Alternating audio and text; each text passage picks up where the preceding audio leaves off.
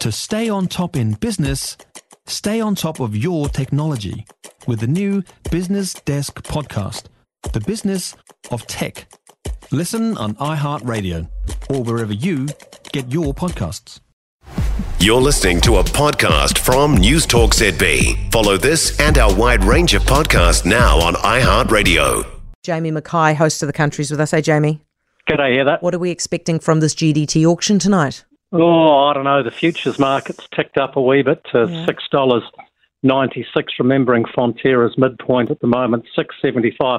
Look, I mean, I don't want to over-egg this, but it is kind of pretty crucial, especially for the sentiment and almost the mental health and well-being of some of those poor old dairy farmers who are out there battling away, calving and all that at the moment. Interestingly, the futures market is picking a bit of an uplift, but the two guys I use, Mike McIntyre at Jarden, head of derivatives, picking down 3%, Nathan Penny, rural economist at Westpac, down 1%. And if this was to be the case, Heather, this GDT auction platform has dropped 16% since May, 7.4% at the last auction, 10.9% of that whole milk powder. Look, I don't know how much lower we can go. ANZ Agri economist Susan Kilsby made a really interesting remark today. She said dairy prices were now so low that it was cheaper for many countries to import product rather than produce it domestically. And she's saying this should put a floor on prices long term. But the industry is not sustainable at these current levels. No, not at all. Hey, I see that you reckon New Zealand's trading power has proved more resilient than expected. How so? Well, I don't know if I reckon that. I copied and pasted that one, Heather, and sent it off to you. Look, our terms of trade have risen a wee bit. They've risen 4% in the June quarter after easing 1.5% in the first 3 months of the year.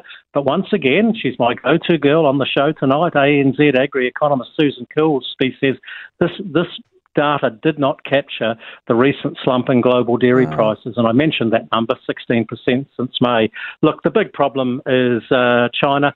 I guess there is some positives out of this. The exchange rate weakness might provide a bit of meaningful offset, but the trouble with that is, as we all know, yes, it helps with our export receipts, but everything we import, including fuel, becomes more expensive, so it's robbing Peter to pay Paul in some ways. So fingers crossed tonight, Heather, for a good global dairy trade auction. I'd accept anything with a plus. Yeah, I'll tell you what, so many dairy farmers are going to be watching that so closely. Jamie, thank you. Appreciate it as always. We'll chat to you again in a couple of days. Jamie Mackay, host of The Country.